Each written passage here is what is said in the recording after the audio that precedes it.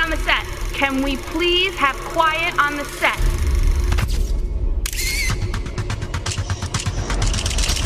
I'm back, and I'm better than ever.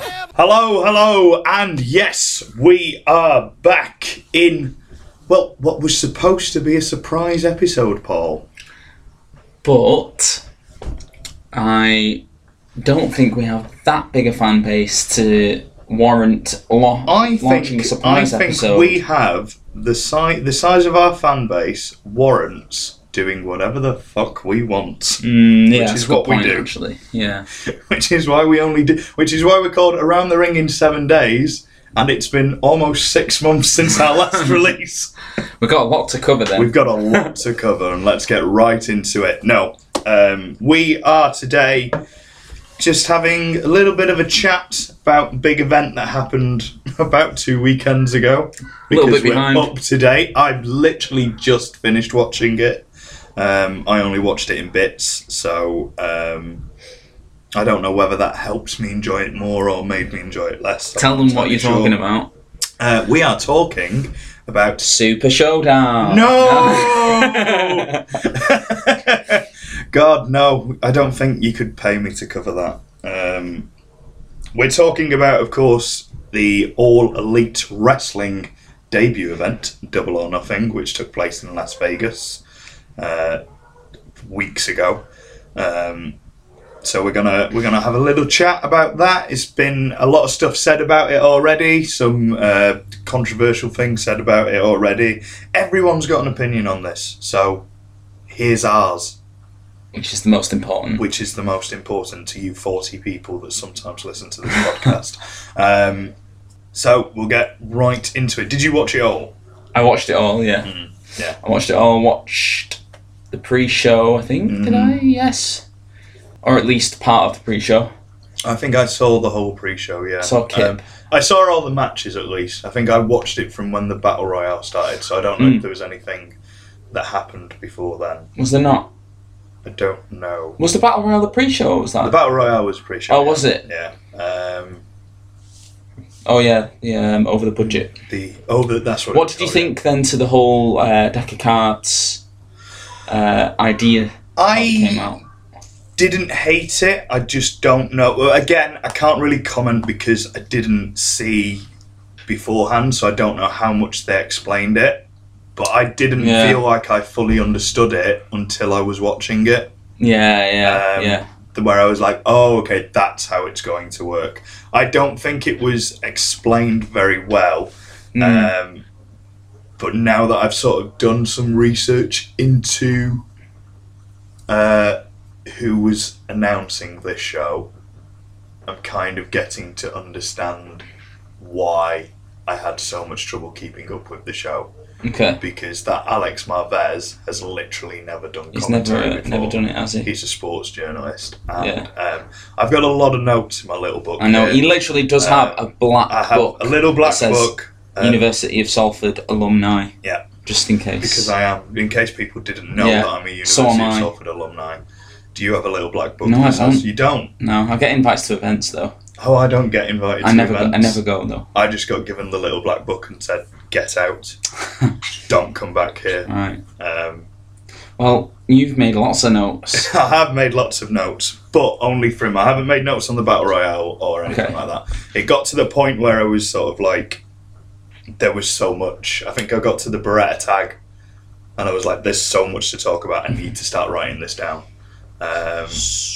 But just on that Battle Royale, do you think that method of how they were coming out was just a one-off because of where the pay-per-view was and what it was called? Double or Nothing, cards, was it in Vegas? It was in Vegas, yeah. So do you think they will do that again, or do you think it's just because it was in Vegas? I think they will do it again the next time they go back to Vegas, because I think from the sounds of things, everything's going to sort of tie in. Like, these are the yearly pay-per-views. So you think Double or Nothing will happen again? I think there'll be Double or Nothing too. Yeah.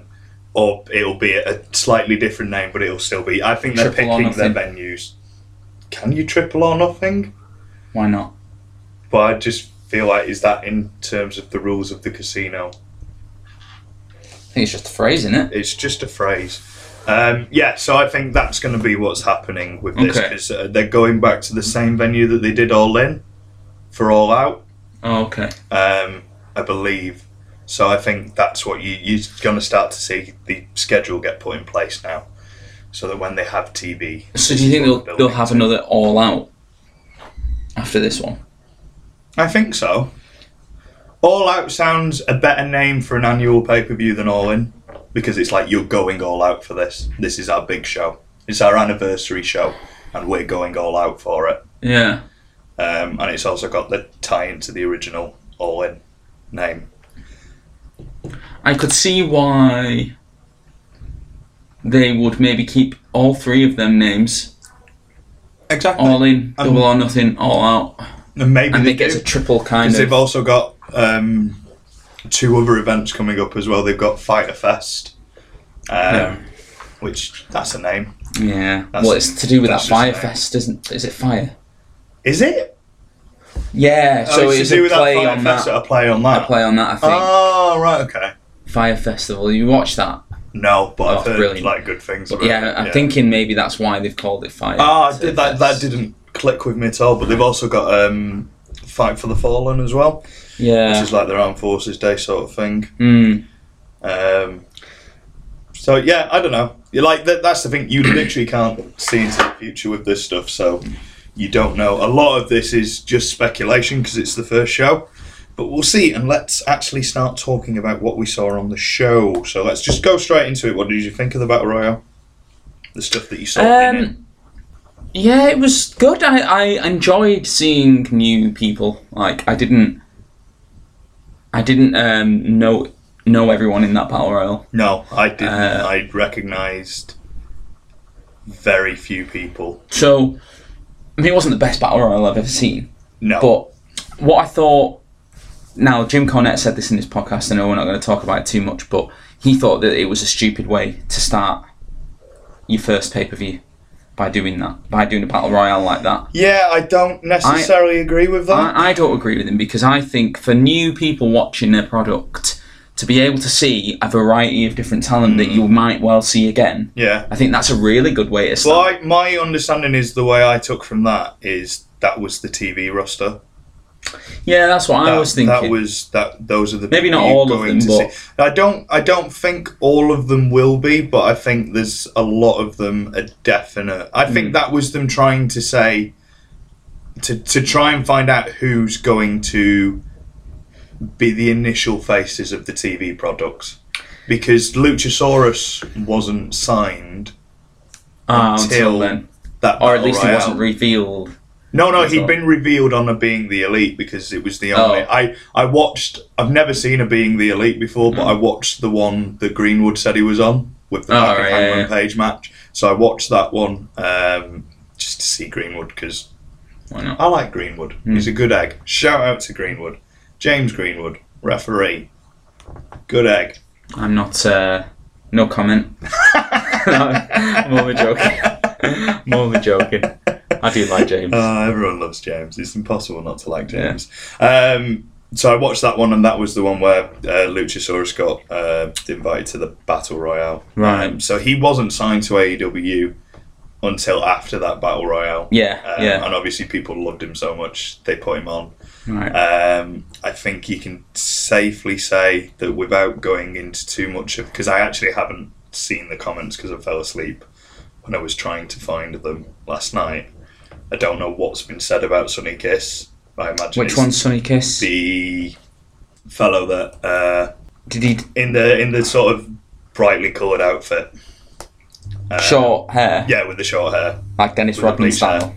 Yeah, he was doing the bum spot that's annoyed Cornette so much. Oh yeah, why though? Like, I thought it was a fine spot. It's a Battle Royale spot. Yeah.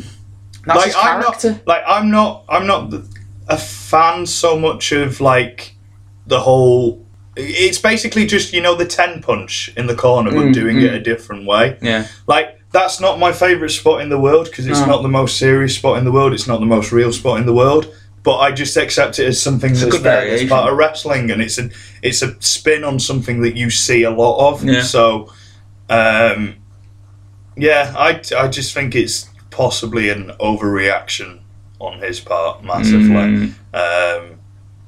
Yeah. Screw it. Like, let's not put like a stupid negative on this. Like, let's talk about the real positives and the real negatives. That MJK. Oh, MJF. MJF. I love MJF. Yeah. Like, he reminds me of EC3 and TNA or Impact or whatever it was. Like, I think he's so fantastic. He's just got a good mouth as well. Yeah. Everything he does is just annoyingly good. Where I look at that and I go, like, aside from the wrestling ability, which I'm obviously never going to match, I'm like, oh, you are everything that I want to get to in terms of, like, just being able to just generate heat on the mic with seconds. He does remind me of The Miz as well. Yeah, he's got, like, just the guy's going to be a fucking star. Yeah. And I can't wait to keep watching him. Yeah. I saw him for the first time when I was watching MLW the other week. Right. And I was just like, he was like the standout of that show. Like, of a show that I didn't particularly enjoy, and I was like, he was up there so well. Yeah. I want to see him have a singles match. I've not seen him have a singles match yet. I've only seen him in Rumbles or Battle Royales. Right. So I want to see more. Production-wise, the Battle Royale wasn't the best. Why? First point, because they missed quite a few bits.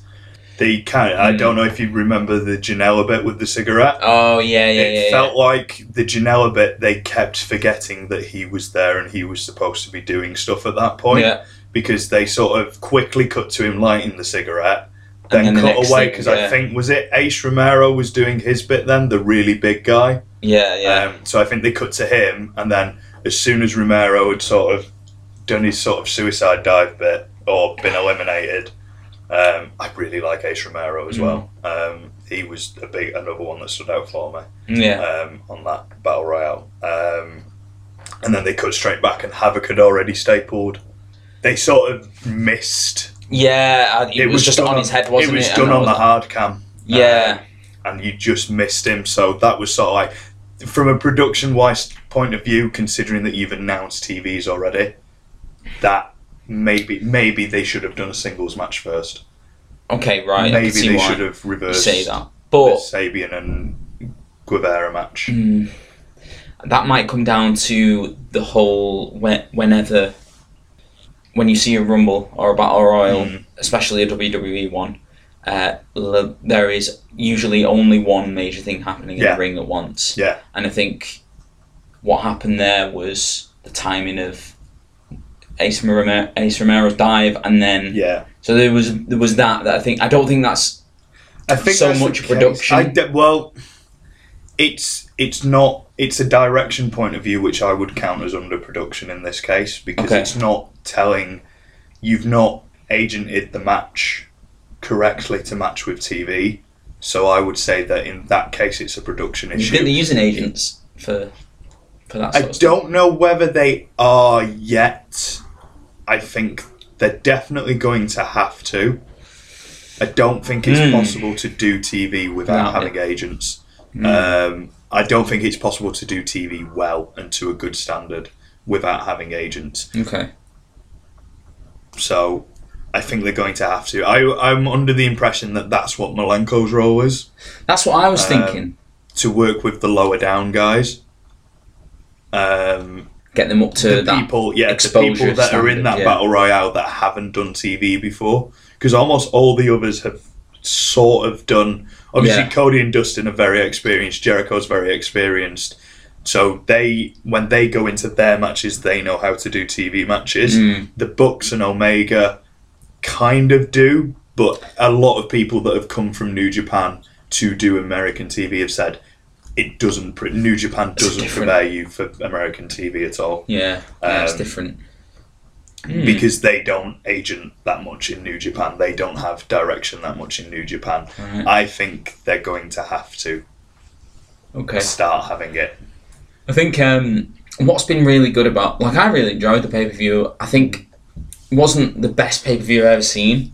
Yeah. But there are a number of factors that come into it that kind of, what's the word, contribute to how positive you feel about the pay-per-view. So the whole media buzz around it, and the whole, is this another Monday Night Wars? The whole, for me, when I saw Dean Malenko had signed with AEW, I was like, this is a massive coup. Like this, things are going to change very, very quickly, and we're going to have a proper war. And I think because you're excited when you go into that, to watching your pay-per-view, you've built it up yourself. You'd forgot the fact that this is actually the debut of a new TV company. Well, I think you are willing to forgive mistakes more. I think, yeah, that's definitely a case, and I think people will be willing to forgive mistakes more. I just don't want people to recognise that there weren't mistakes, because there were. No, yeah, I think there were. But all in all, that pay-per-view was better than a lot of other pay-per-views that WWE have put out recently. Yeah. Which is why it's exciting. I mean, my whole thing with that, though, is if you compare that to the takeover that there was the week after. Go on. That was a good takeover. That was a takeover that they weren't really trying with. I thought that takeover. That's what I got the impression was better than Double or Nothing. But I thought it was better than Double or Nothing with very little effort to be Double or Nothing. I kind of think that. I don't know. I think whenever they do a takeover, the standards are always the same, and there's always a bar that they try and set. Now, if they don't reach that bar, no one ever comes out and says that wasn't a good takeover. Do you know what I mean? It's always, because they're always such a high standard. For me, it wasn't sort of the best takeover. If they don't hit the bar, it doesn't matter. Then it doesn't really matter because you're in a good place. Yeah, anyway. Unless it's terrible. Yeah, which it never has been. Ever been one. It never has been. So it wasn't the best takeover, but it was still a very high quality takeover. I thought it was better than AEW, but at the same time, I was more engaged watching AEW because it was new, because I'm intrigued, because I'm interested in where the company's going. Whereas with TakeOver, I'll watch it and I love it, but I'm not as invested because it's not that it's new. not new. So you can't, like I said, the bar's always so high, so you kind of know what you're going to get. But with something new, you don't know what you're going to get, and I think that's why it makes it more exciting. But I enjoyed both of them pay-per-views, and I thought there were things that I thought there were lulls. There were things that could have been maybe executed better, but for me, the Rhodes match was one of the best matches I've seen. Let me get to my notes. Let's go through some of the other matches first before we go into the Rhodes matches. Sabian and Guevara. Yeah, that was good. Liked it. I was more just, at the moment, I was sort of like, oh, this is, someone that I've seen on shows. Yeah. And been like, oh, God. It's just another sign where it's like, this is attainable. Like, if you're working hard enough and stuff like that, you're sort of like, oh, we can do this. What do you mean? We can get to this level. But it's just sort of like, it's nice to sometimes see, obviously we've already seen it with NXT UK and stuff like that, but it's sort of like even with new companies now, it feels like every time there's a new company, one of the people from the same circuit that we're on is getting a rub from it and stuff like that, and it's sort of like that. The dream is there. That's a good feeling. It's achievable. Yeah. And I quite like the match as well. Yeah, I thought it was really good. I thought Kip was I thought it was a good first showing for him. Yeah. I think they will. I think he's going to be. I think he really a dark horse in the big. I think because he's got the personality. He's got good personality. He showed it, but he didn't get to show it as much as what he can on the British Indies. So I'm excited for him going forward. Good to see what he can do. And then we got into the main show. First match was.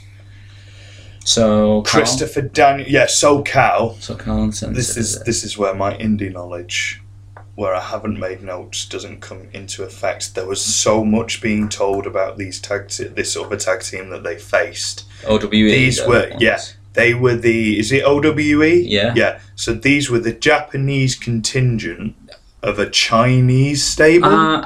So I've heard that, but I don't know. I only heard that after the pay-per-view that they're actually. I heard it under I remember one of them talking about it on commentary. Oh, did they? Right. That the OWE is a Chinese stable, but these are the Japanese contingent of them. Right. Right.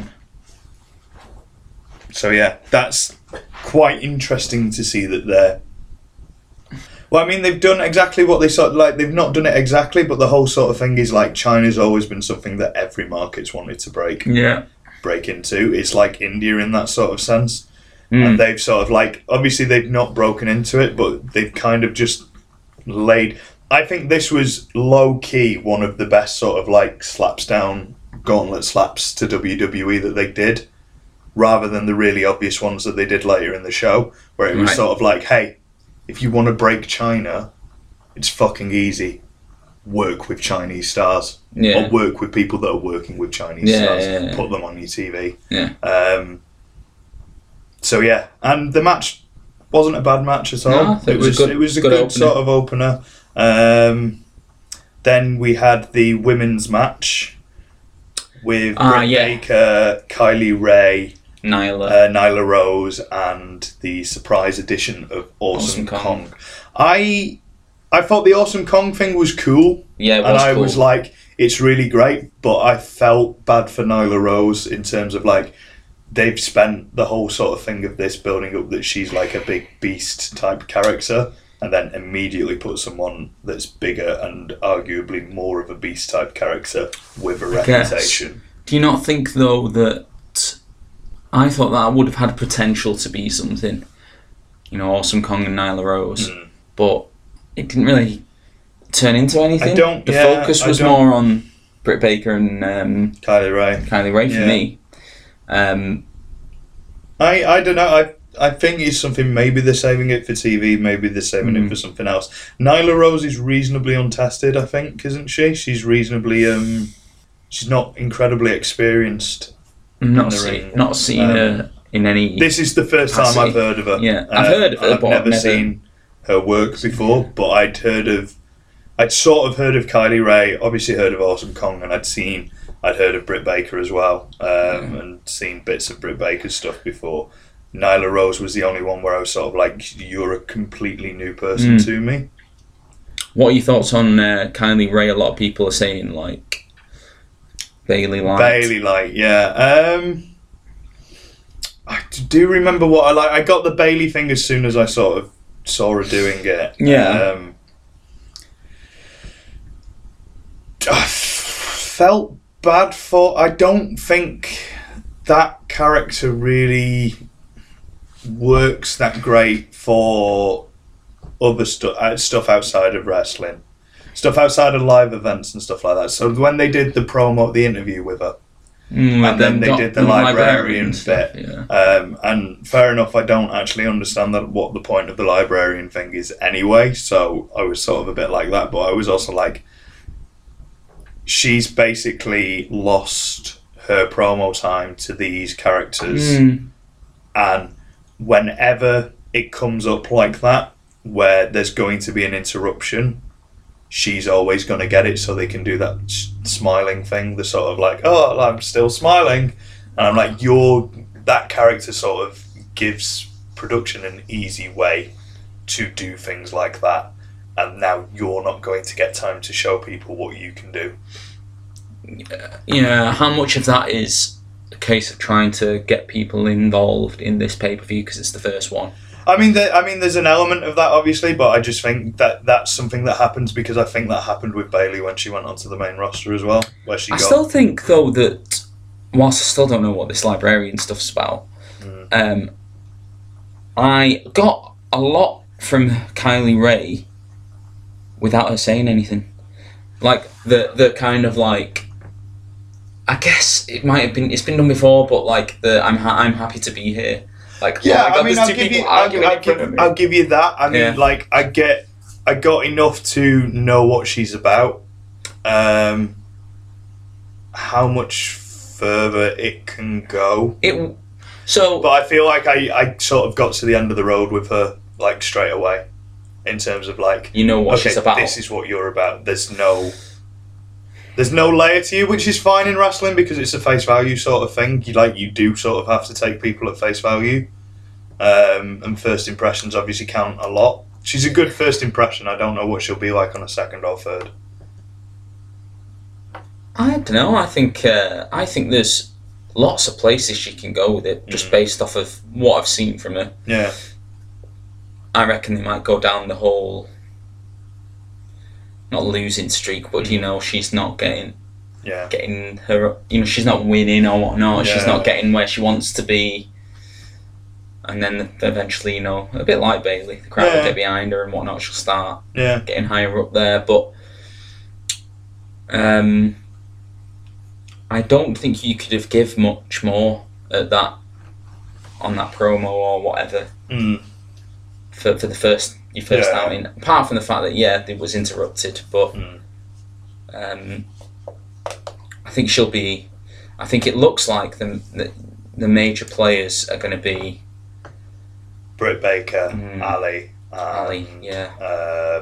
Brandy Rhodes. You think Brandy Rhodes is going to be... Brandy Rhodes is the one facing Ali, isn't she, at the next pay-per-view? Yeah, so they're getting a nice women's division involved. It's an interesting women's division, and it's a varied women's division, so I'm... Are they doing a women's championship? You would assume so Yeah, at some point. because I But could they've not see- announced the tag titles or anything yet, have they? No, They've just no. done... Yeah. I imagine what they will do is they will give they won't just litter it with championships. No. They will gradually... Every show will sort of have an marquee unveiling, thing, sort of like, and they'll get someone like, obviously they had Bret Hart on this one, and then they'll get someone for the tag titles, they'll get someone for the women's titles. What do you this think sort of about thing. having... I think that they will have secondary belt or, eventually, or maybe even the tag titles or whatever will not be their own. What do you think? What, that they because they had... they had the AAA tag titles. What do you think to them having like... I don't think it fits with their message of we're going to make tag team wrestling the main event again. Not necessarily the tag titles then. Like even if there was like an intercontinental kind of championship or... I don't know. Are any other title belt that could be... I don't well, it's sort of what they've done. I don't know whether they're just doing it to tie it over, because obviously at All In they did it with the NWA Championship. Yeah. With this, they did it with the AAA Tag Team Championships. I don't know whether they're just doing it till they get their own belts. If I was them, my sort of view was, or if I was a fly in that room, the conversations I'd be hearing would be sort of like, we can't establish ourselves unless we're trying to go for the big leagues. We're trying to make ourselves the same as the top company in the world. Yeah. I don't think they can do that by not so much acknowledging, but they have to have their own divisions and make them as important as they can do. Right. Because otherwise, if you're saying that you're all elite, but you're saying that you recognise Or the belts. the AAA Tag Team Championships as more important than having your own Tag Team Championships, you're not all elite. So what do you think? Because in my head, I always thought that they could build any belt that isn't theirs effectively, like they did with the NWA Championship. I think they could. I don't think it fits with the message that they're trying to. Do you think put they out. will though? Do you think could you No. see the NWA Championship being defended there again? No, I don't. Not now that they've got their own. Not now that they've got their own World Championship. I don't see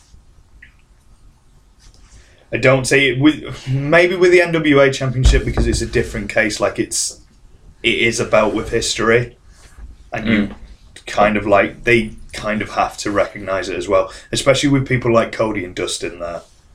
Like they're two people that can't not recognise. Yeah. Their family fortune comes from the NWA World Heavyweight Championship, so they can't really disregard something like that. And I'm not saying that they would disregard other belts, but I don't think it fits with their message of being like, we want to be the top players in this game, we want to be all elite. and then start saying like, oh well, we've got these championships that are just as much important as ours. Yeah, well, I don't know. I could just see like, you know, where they used was it the Japanese women in that tag match? Yeah. See, that's where I felt like, I mean, I kind of got lost a little bit in that. Didn't know who anyone was.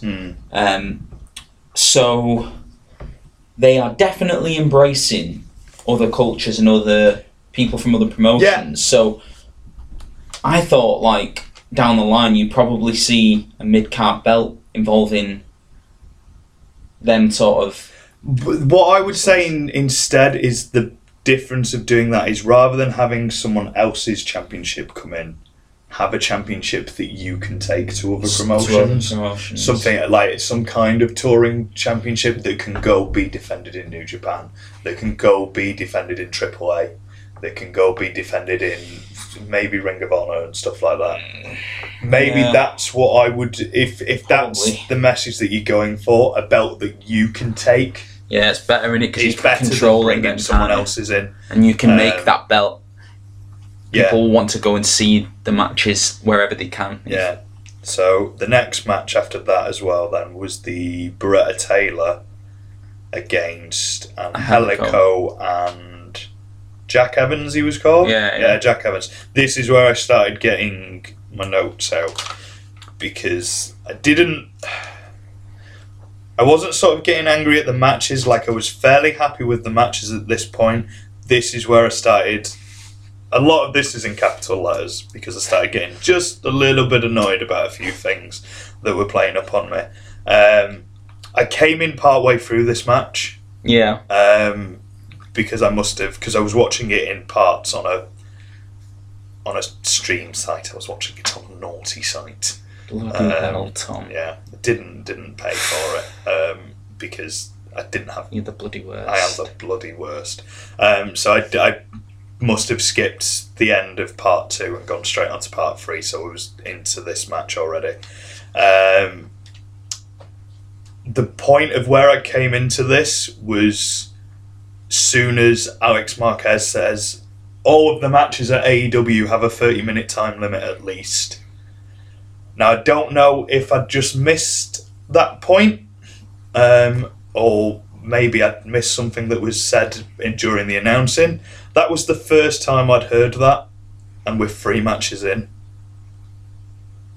I don't know. I can't remember if they did announce that. It sounds like something you would announce. It feels like something that you would announce during the matches, and maybe it's just something I've missed. Maybe. But if that's not the case, that was definitely the first time I'd been told that. That's important. So every match has a 30-minute time. Every match has a minimum of a 30-minute time limit.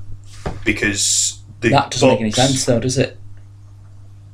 How do you mean? A minimum of 30. So it can be a higher time limit because the Bucks and the Lucha Brothers, when they did the announcing, they said it's a 60-minute time limit. Okay, right. So they must. I assume they're announcing it, and every match is a 30-minute time limit match unless stated otherwise. Right. Then there's 30 minutes of the time limit. That to me is something really important, and I should have been aware of that during every match. Yeah, I mean, I must have missed that as well. Yeah, but. Maybe. I don't know. It's important if you say it. Yeah. WWE don't say it, do they?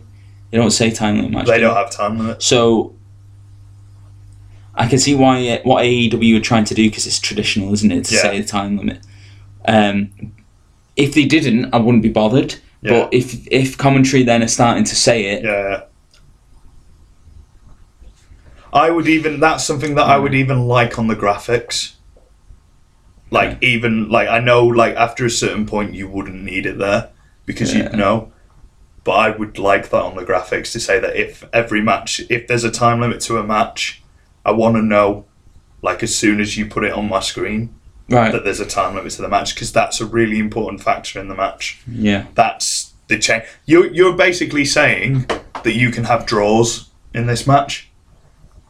That this isn't going to be... You might not necessarily get a winner, and it might not be by DQ. Yeah. So yeah, that's something. What about the match itself? The match itself, like I said, I came in part way to it. I think I only really caught like the last 5 to 7 minutes of it, and it was classic Beretta and Taylor from whenever I've seen Beretta before. Just finish after finish after finish, near fall after near fall after near fall.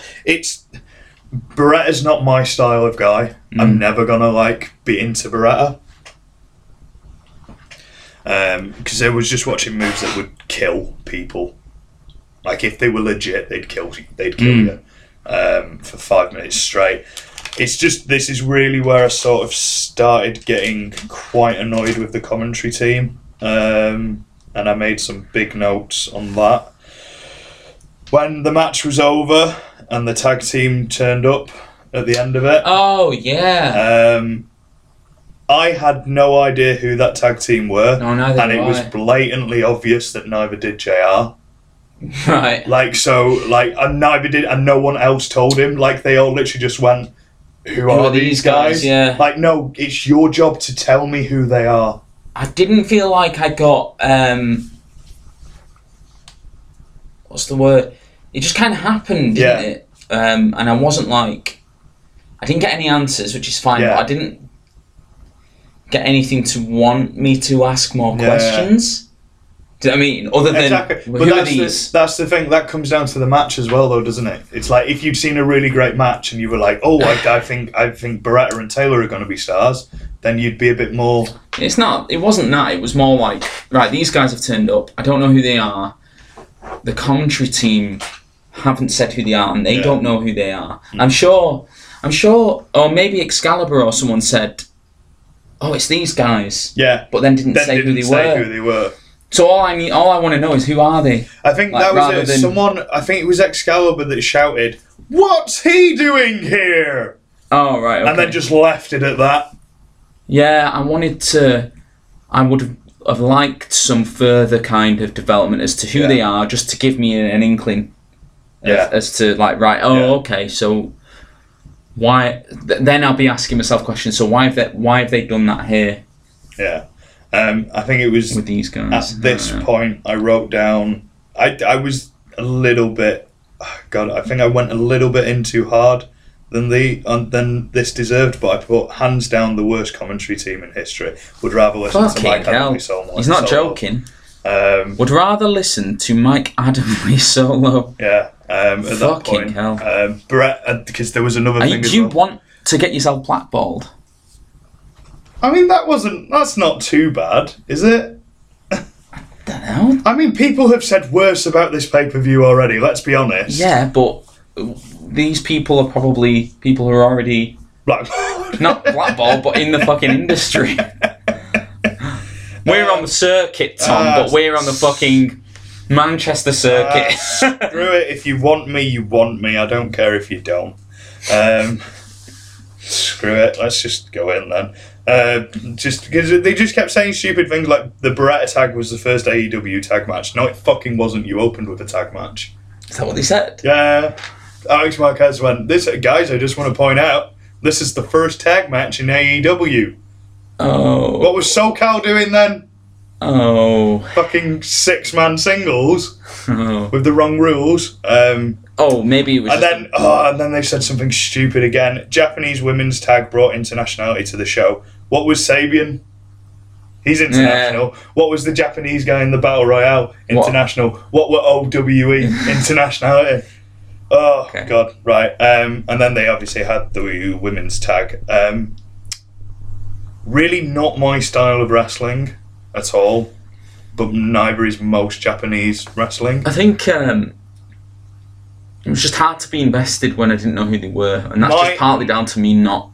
My thing was that I actually sort of enjoyed it, even though I didn't really know who anyone was. The match had character to it, which I would argue on a debut show is slightly more important than story for undercard matches. Yeah.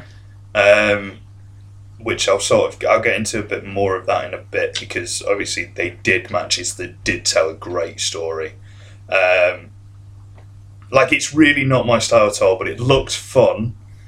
And then I wrote that everything looks crisp and clean when it needs to. And then by the end of the match, I've written, scratch that, it's more 50-50. Oh. There was a lot of bits that, like, something either looks really, really good or something looked really, really shit. Alright. Like, something looked either, like, amazing. Like, I was like, you'd be like, oh, that's such a good strike, or that's such a good line. And then someone would throw a shit line straight after it. I can't remember it. Yeah. It's been 2 weeks, Tom. Yeah, it has. This is the first sort of thing in hindsight, this one isn't as bad now, but someone got hit clean on with a headshot with a metal can. I just wrote, probably not a good idea for TV. What? In that women's tag, someone got hit with a metal can, like straight on in the head. No hands up to protect or anything like that. Oh, right. And I was a bit like, that's probably not a good idea. Oh, yeah, there was this as well. Do you remember the fact that there was a massive fuck up with the near fall on this? That they rang the bell for a near fall and started playing the music. When I was watching it, I was sort of like, this might be a work to try and put some kind of story, because the pin was straight after it. Right. Right, yeah, I think I remember it now, yeah. If this is a work, it's a really, really stupid idea for a debut show, because it makes the production team look incompetent. Why? Because it makes them look like they didn't. Like, that was a full-on near fall. There was no free. Like, she was never counting that free. That was a full-on kick out at Yeah, two. because she hadn't put a hand up, and she put her hand up straight away. Yeah. There was absolutely no reason to ring the bell. That's either like your production guys or your timekeeper wasn't watching properly. Right. If it's a work, which is the only way I can think that it might have been. Referee did well with that. Yeah, she was like, no, it's two, and she showed her authority rather than being nervously like, oh shit, you know. Yeah. And I thought she did really well with kind of like, why are you ringing the bell? It was two. I thought actually she was. I can't remember her name, but I thought she was the best referee on the show. Well, I mean, a good referee is one that can keep good authority that you don't really see. There are referees that possibly would go to pieces in that situation, but that was like. Yeah, she did well, She absolutely, like, just full on did it. To his credit, JR also did a really good save here, where he was like, no. Like, that was obviously a near fall, listen to the referee. Yeah, Just in case, because you know that production can hear commentary as well. Right. Likely, so it's sort of like he's adding an extra voice rather than losing his shit. Yeah. Which is what commentary might have done as well. It's just one of them mistakes. It doesn't happen all the time, does it? But I've been in that position where it's been like... It's not something that you would want. You don't want it happening because it ruins the flow of the match. It ruins the flow of the match. And wherever you're up to with it. It makes, especially when you're announcing that you're launching a major network deal. Like, that's a big sort of like, fucking hell, we really could have done without that. Oh, yeah, that was it. I put, like, a nice thing about JR, and then as soon as the match was over, he made himself look a complete dick by just admitting that he was completely lost in the show order. Like, he just turned around, he looked at his stuff and went, I don't know where I am. Really? I was just like, what? I've just literally written something nice about you. And, I felt bad for JR. I really did. I wish they'd keep him behind the scenes. I really do, because it's just sometimes quite sad now. When he has those sort of Foley-esque moments of like, cylinders aren't firing in the right place like they used to. It's quite scary. But then we go into something like, Cody and Dustin. I'm not going to lie. Fantastic. I don't know. I fucking loved this match. Yeah, I just thought it was like in a show where it was predominantly that indie style of wrestling. They showed that they could tell brilliant stories. And I think... and you know what? They did it with the bare minimum as well. Like, they took this sort of... I've been going into this going, like, this match has a terrible build to it. I don't care for it. It wasn't that... It's gonna have to, like, really do something to make me invest into it. But I was like... The build was... They did. I thought they did... You had to actively seek out the build yourself because... There hadn't been any shows to build it, so exactly. I thought it was like it's a really hard sort of situation to put yourself in to do this match on a debut show. They had like a good 15-20 minute video on the Facebook page. It wasn't just about Cody and Dustin; it was about Jericho and Okada as well. But that got me invested in the in the Rhodes match. But they told the story in the match. Yeah, that was the all thing. you need to know is that these two people are Dusty's sons. They are both there because they don't feel like they've had a fair crack at the whip in the industry. Yeah, for WWE or whatnot. They don't hate each other. No, they are both going out with something. Well, I didn't get the don't hate each other part because I'm a bit like, why are you saying that you're going to put your brother down then? Because that's like a pretty hefty. It's like it's fight talk. It's fight talk. It's like boxers do it all the time. You know what I mean? And then at the end of the match, you'll hear them saying, "Oh, what a brilliant guy that my opponent was," and stuff like that. That's just kind of you don't want to show weakness in before a match, so. And I thought, and I'm not really a big fan of blading or anything like that, but no, you know what, I added to the match as much as it was. It's not something that I really care for. It's not something that I'm like I want more in it. Yeah. And 9 times out of 10, I'm a bit like this is unnecessary, particularly in matches like Brock's matches where Brock's moves legit look like they kill you anyway. Yeah. Like you don't need the blood. This match would not have been anywhere near as good without the blood. I felt it did add to it. It added definitely to it. And they built the match around it as well.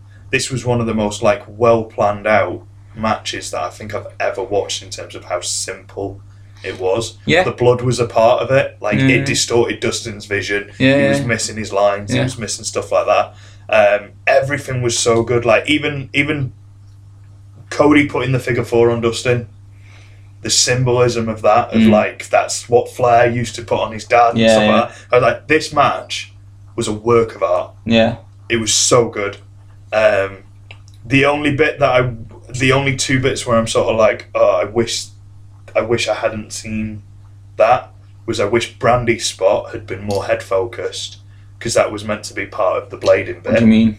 You know when Brandy speared Dustin, I wish she'd done something on the head. Because that was like to give him the time to blade, and then when he came back, his face was covered in blood. Like I know the buckle was the point, but I'm sort of like, you can sort of see that he's not bleeding. He's not done it yet until DDP's carrying Brandy out. So I wish she'd done something to the head more than a spear. But like that's like nitpicky of nitpicking. Yeah. I thought the arse spot was with the weight belt was really unnecessary, but I understand why they did it because it got them to the next stage of the match. It was Dustin. It was the point where Dustin could get the upper hand.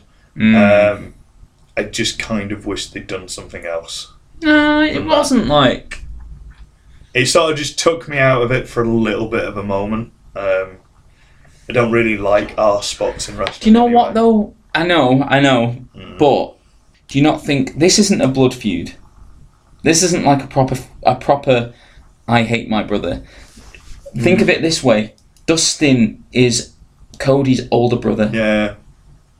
So it's sort of like that's the point where he's like, it would be really embarrassing for your brother to do that to you. But the fact that his older brother is like stay in line. Yeah. Yeah? I'm like your, not your dad, but... Yeah. That's not it to smack you across the arse. I loved the match, and I'm sort of like, again, I kind of feel like I'm probably being the nitpickiest of nitpicking with this R spot. Yeah. I'm sort of like, I wish they'd done something else, but you know what? I'm fine with it. I still love the match. I still think it's probably my favourite match that I've seen this year as well. Yeah. It's probably tied with the first Gargano Cole match. From Mania Takeover, but I'm sort of like, I think this just sort of edges above it a little bit. Where Gargano won the title match, not the one from the other week. 2 out of 3 falls. The 2 out of 3 falls. Right. Like, I really liked that match, Okay. but I was sort of like I think this has just edged it slightly. What we've missed out a key thing with this match, the beginning of it, the entrance for Cody. Oh yes, I have. Yeah, I was. What does it say in capital letters in your book then, Tom? It doesn't say anything in capital letters. You know what? I was kind of like, I was a bit more reserved with it. Like, I've already spoken about this with people when it happened, because I think it was when we were at Gulliver's World. I think someone asked me about it, and I said sort of like what I thought at the time. My only note that I sort of put is take the throne part out of Cody's entrance, and it would have been really elegant, which isn't something you see a lot in wrestling. Take the whole throne bit out, and Cody's entrance would have been really elegant and sort of like beautiful to watch. And I don't think that's something you really see that much in wrestling. Like it's like normally entrances are like a spectacle and stuff like that. This would have been sort of calm, sort of like really well done, sort of like really just elegant. And I was like, you don't see that in wrestling. So I personally think the throne bit was a mistake on their part to do. You reckon? I think it doesn't say anything. I think it says more to them that WWE gets to them rather than that's going to get to WWE. I don't know. I'm not Triple H, so I don't know how I'm going to take that. But if I took that, I'd have been sort of like, they're just like it's petty, and I know I'm in their head. It doesn't matter if they get in my head. It isn't. It's definitely petty, isn't it? But that was a very good way to send a message, and I think Triple H isn't going to be angry.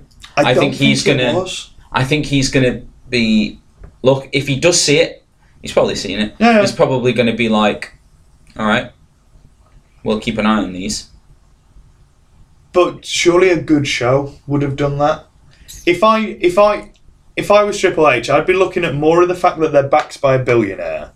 More at the fact that these are guys that did a fucking like 25,000 sellout show earlier in the year. They're doing it again now. They're the factors to me that would get in my head more and make me more worried. Like that chair spot to me, like that said to me, I'd be sort of like, that says nothing to me other than the fact that I'm here and it bothers you.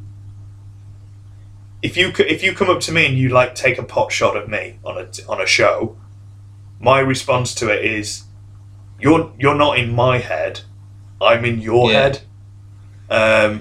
If you want to start a war, the best thing to do is to send a message. I don't think that was a message. A good show is a message. A good, great show that is going to continue to do business for you. That is a better show. That is a better message to send. So they are putting on good shows. That isn't enough.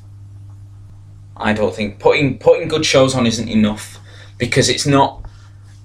I like to think of things in like a, you know, when we're in the future and we're looking back at this and we're looking at articles or we're reading up on like a history of the new Monday Night Wars, which, you know, it might not even be going out on a Monday night, but that's a key moment. That's the assassination of Archduke Franz Ferdinand. It's not. No, it's not. Because what was the response? What was the response by WWE to it? What did they? There might not be a response what have they straight done away. In response to it? They haven't done anything. It's only a talking point if there's a response to it. It can only be the spark that lit the fuse if the fuse actually sets on fire. No, there can be a string of events that lead to change. It doesn't have to just be one thing, but I think people will look back and think, do you remember when AEW had the first pay-per-view and Cody Rhodes sent that message to Triple H. It's not going to be the one thing that... It's an acknowledgement that they are here to take it to WWE. Sometimes you need imagery. You need that imagery. Because WWE won't fucking talk about AEW. AEW are doing it their own way by symbolism and whatnot. Breaking the throne, using the sledgehammer. Do you know, it... Like in the match you were saying, Cody put Dustin in the figure four, as a kind of imagery of Ric Flair when he used to do it to his dad or whatever. And it's like, well, it's really important to have imagery and symbolism, I think, and I think that's what it might mean. Nothing in the end. I think you're right. I think in this case you're putting too much on it, but neither of us will know which one is right until the future. It might be hollow and worth and pointless. We might be back in 10 years' time thinking, hey, do you remember when AEW did that stupid thing? Are we still going to be doing this in 10 years? Well, yeah, if one of the major promotions then releases me to let me do it. Yeah. Well, I'll still be here because you'll still be here. Blackballed. No, yeah. Who knows what's in store for Tom McManus? Everyone knows what's in store for Tom McManus. A drinking problem. Where are we up to? I didn't say that. I just want to say how much that I absolutely fucking love Earl Hebner and DDP. That's the only thing that I want to add to that. I think DDP was great. What was the point? Earl Hebner. Earl Hebner's great. But what was the point in DDP? If anything, that was the. There's some sort of semblance to it, isn't it? Like he's an honorary member of the Rhodes family. I believe that's what they said on commentary as well. Well, I guess that's what when commentary have had to put that. So he was sort of like get that over, haven't they? Because I think because like Dusty was. Is Dusty the guy that I don't think he trained DDP, but he was the one that told DDP to start training? Because DDP, like, he didn't start training until he was like in his 40s or something like that, or in his late 30s. I think Dusty was sort of like the driving force behind DDP becoming a wrestler. So I think they've. I don't know though. I didn't think it was warranted. You said you had the problem with Brandy doing the spear. I had the problem with DDP coming out to take Brandy away. No, don't do this. Yeah, like it's not a massive problem, but I just kind of felt like it was just a cheap pop to get DDP out. Maybe there is some kind of, like we were talking about, past history of him being an honorary member, but it didn't take anything away from it. I just kind of thought like, oh, DDP's here. Why? Yeah. Just to take Brandy away. I think that's what it sort of is. Yeah. I love DDP though. Yeah. Don't get me wrong. Oh yeah, DDP's great, and I just love Hebner as well. Just love the little old guy. Still being a fucking brilliant referee as well.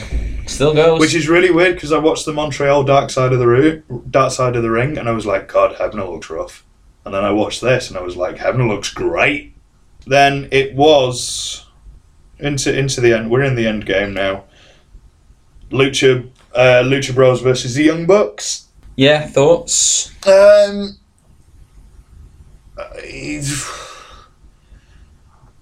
No one can deny that the Bucks aren't really great at what they do. Are they the best tag team in the world? Probably now, but that's because certain tag teams aren't being used to their full potential. Which for you is the Revival, I'm guessing. Revival. Yeah. I think if the Revival ever went and actually started being used properly, then hands down the Revival would be so far above the Bucks in terms of great matches and more enjoyable matches. I didn't hate this match. There were just a few little. It was really fun, and it was a good sort of difference from the. It differentiated really well from the match that had gone previous to it, and I know they'd had the title reveal beforehand to differentiate as well. But I was sort of like, this was a good match to have different. and it was a good match to follow. Yeah. Rhodes and Rhodes. I don't know what my thoughts are on the Young Bucks. Just because... It's just there's little bits I find with them. Like, they'll do something really great and then do something, like, that doesn't fit. They're immensely talented. Yeah. Immensely, like... I could only dream of doing half the stuff that they can do. I didn't feel like it needed the "we're a bit rusty" story, because that was the story they were going for, wasn't it? With the build before it. I believe so, that they've been not doing stuff for a while. Yeah, and and that didn't come across to me at There all. was a couple of things because they were on top all the time. Yeah. There was literally no heat from Pentagon and Phoenix. So, but my thing was like the thing with the Bucks, and it's always the same sort of thing whenever I see their matches. They do something that's really great, and it works really well, and then they'll add something. So they did that. The dodging moves. One of them did it with, I think it was Rey Fenix. I don't think it was Pentagon. Dodging all the moves, and then you end in that double drop kick sequence. Okay, indie stand. Fine with that. Indie sort of standoff thing. Then they get up and do the stare down. You've just spent at least 2 minutes dodging your opponent and not giving yourself to your opponent. Then as soon as that sequence is over, why have you stood up and you both just given yourselves to your opponent?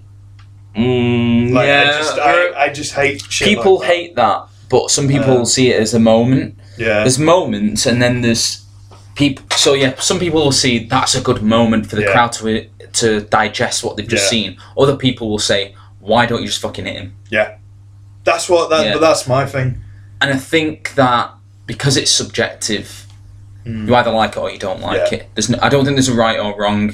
I think there's always an answer for everything in wrestling. Yeah. Well, not everything, but like,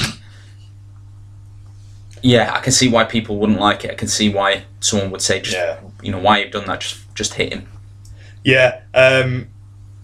I didn't really, again, the rusty sort of thing didn't really come off, but now that I look back at notes that I've made, I'm sort of starting to see, that makes more sense, because I thought they kept making themselves look really stupid and forgetting that Pentagon was in the match, because Pentagon was always just coming out of nowhere to break stuff up, but now you sort of like, that kind of makes sense with the rusty sort of storyline. And not keeping him out. Or not keeping him out. Maybe, I don't know, maybe the worst commentary team in the world could have done a better job of telling that over. There was a top rope brainbuster, and I was just the only note I've written to that is fucking hell, because oh my god, it looked incredible, but it was also like Jesus. Top rope, the one where was that the one where he twisted in the air, or was that in a different match? I'm not sure. That was a different match where he didn't take it on the buckle, did he? Yeah, he took it on the buckle. Yeah, that's what I was thinking. Yeah, it was like, oh, Jesus Christ. Yeah, good that. Really unique. What do you think to the whole That's for me. That's a massive move, and I do think that there are people who. I think if it had been another match, it would have pissed me off a bit, but because I knew it was the Bucks and I was like, this is what they're about, I knew it wasn't going to be the finish. Because I think at that point we hadn't even really seen a super kick yet, so I was like, this obviously isn't going to be the finish. Right. So I think I was sort of like, I think I just expected it not to be. So in another match situation, that would annoy me. It's the debate around. You now have to top that. You now have to top that. You have to top that. And there's always huge near falls. Which I mean, credit to them. They did everything they did superseded the thing before in a positive way. Yeah, and then they did the finish of. Finish was alright. It made them look good. They did the Meltzer driver, but one of who is it that holds them in the power driver? Is that Matt or is that Nick?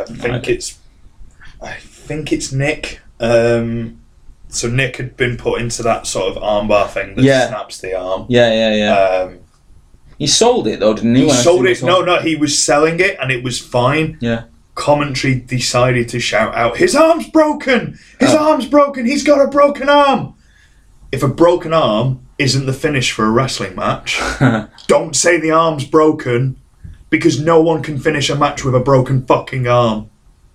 Like, no one will legit believe that as a story. I know people sometimes do, but it's always like a tiny break. Like when Chelsea Green did it, it's a tiny break in the wrist. Like, it's still really horrific to have, and like it's difficult to finish, and only certain people would be able to do that. But fucking hell, like, you can't like snap your arm in half. Choice of words there, then. Yeah. Like, be like, oh, his arm, like, there's going to be some damage to that. How's he going to hold this? How is he going to do this? How is he going to do it? Yeah. He's doing it through sheer determination. And then my note for that was just this. Was that in capitals, Tom? No. Was there any exclamation marks there? No, I have a sort of like a little subnote that just says Alex Marquez is the fucking worst. But, yeah. Right. It's always him. It's always him. I've just got really annoyed. To that point, so I don't know, maybe I'm not going to AEW ever, but we probably knew that anyway. I wouldn't worry about it too much. Omega Jericho, last bit. I didn't like it. It's not that I didn't like it. It was, it wasn't my favourite match. I think that they should have ended it with the Rhodes. Yeah, but you can't have a selling point of your business being wins and losses are important, and then you ignore DQs. Was it a DQ? Oh yeah, when the it. dive onto the table thing, that's Jericho hitting him with a table. That's a DQ. Jericho hit him with a table. Well, Jericho got the table out, didn't he? And then sort of used it as like a shield, but it sort of like it didn't work. And Jericho fell down. That's a DQ. A full-on DQ. There should have been a 10 count before as well in the match. Like they made the senior effect. You can't. Did they not do 20 counts? No, they were full on saying the whole thing was that they were saying 10 counts, but they were doing the whole referee discretion thing. But I was like, they had to say it so many times that it was so obvious that it was like, this is taking the piss now. Just start the count. So what was it? Jericho had the table but moved it out of the way when Okada. No, he full on like used it as a shield. But Omega hit it so hard that Jericho went down with it. Is it a passive thing or? No, because a passive thing is like if there's a table there that's already set up and you go through it, then that's not a DQ. That's just a passive thing. It's like the thing with the steps. Like you can throw someone into the steps. Because you can't pick the steps up and hit them with it. Trying to figure out how we got the table then. It was under the ring. He just pulled it out. Pulled it out. Yeah, he pulled it out under the ring from under the ring.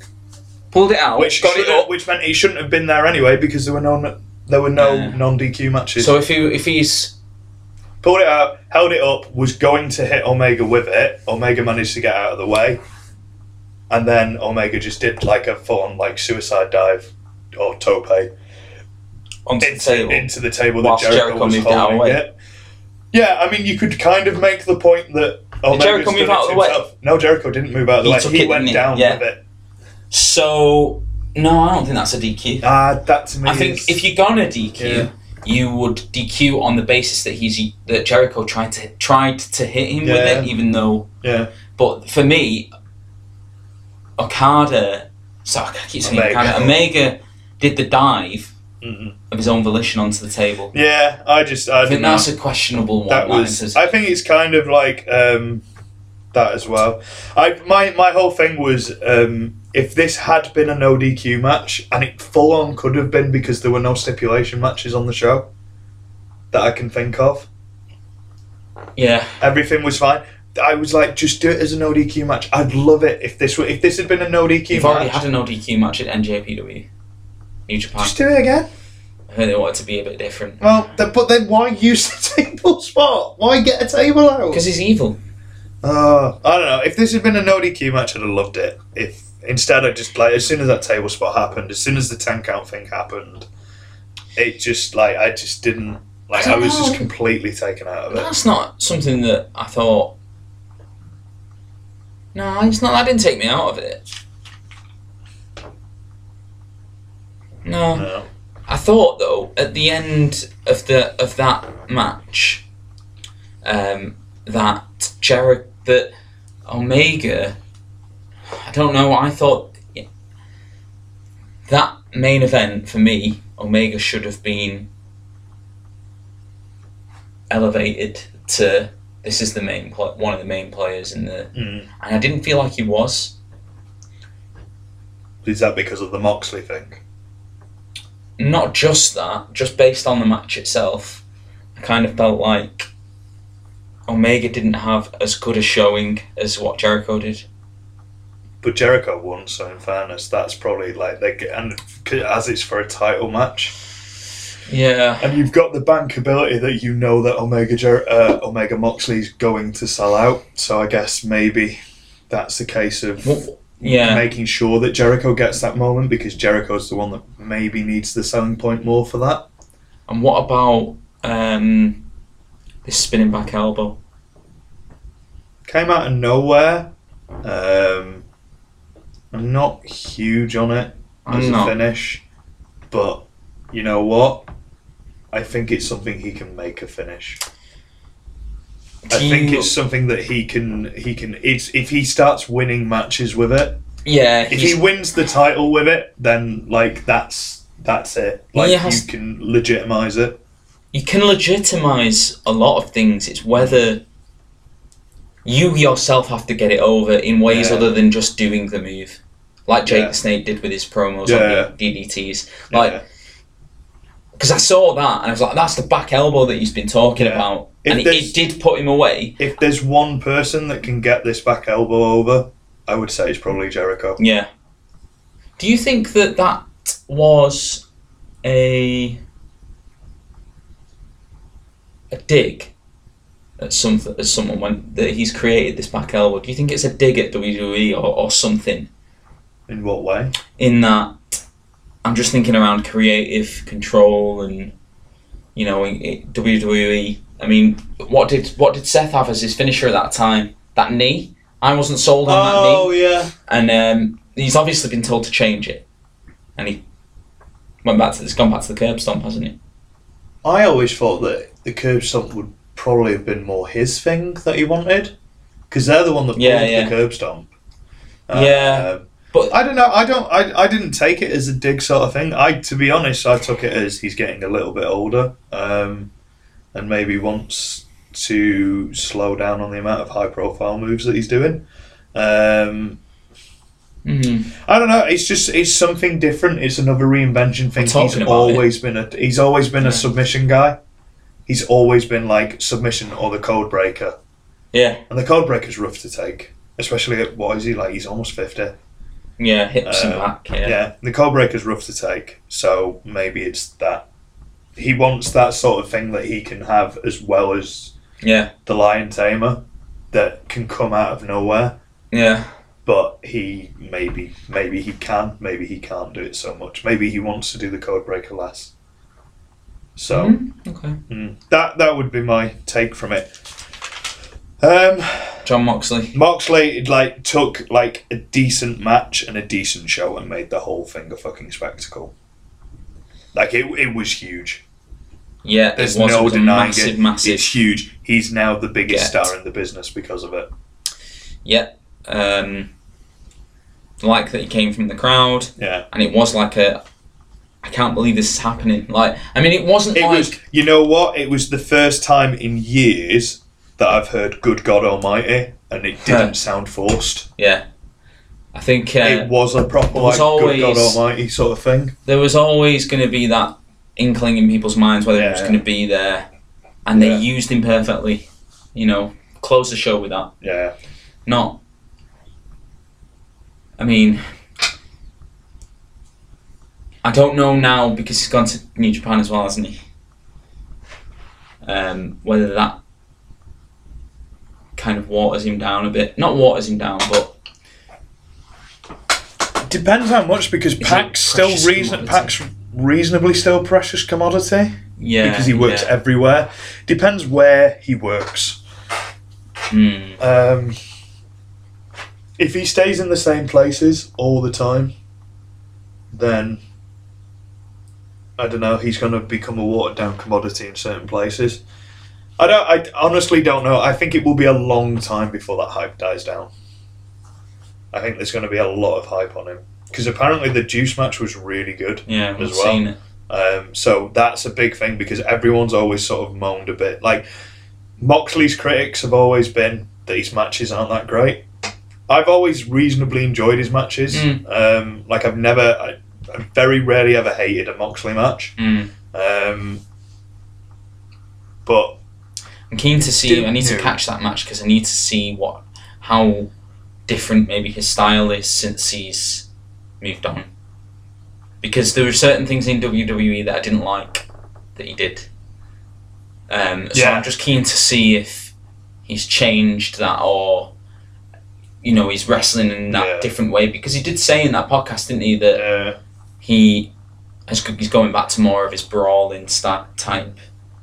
And that was kind of tamed a little bit in WWE. But yeah, exciting times. Exciting times ahead, and I feel like that's probably a good way to end it at the moment. Yes.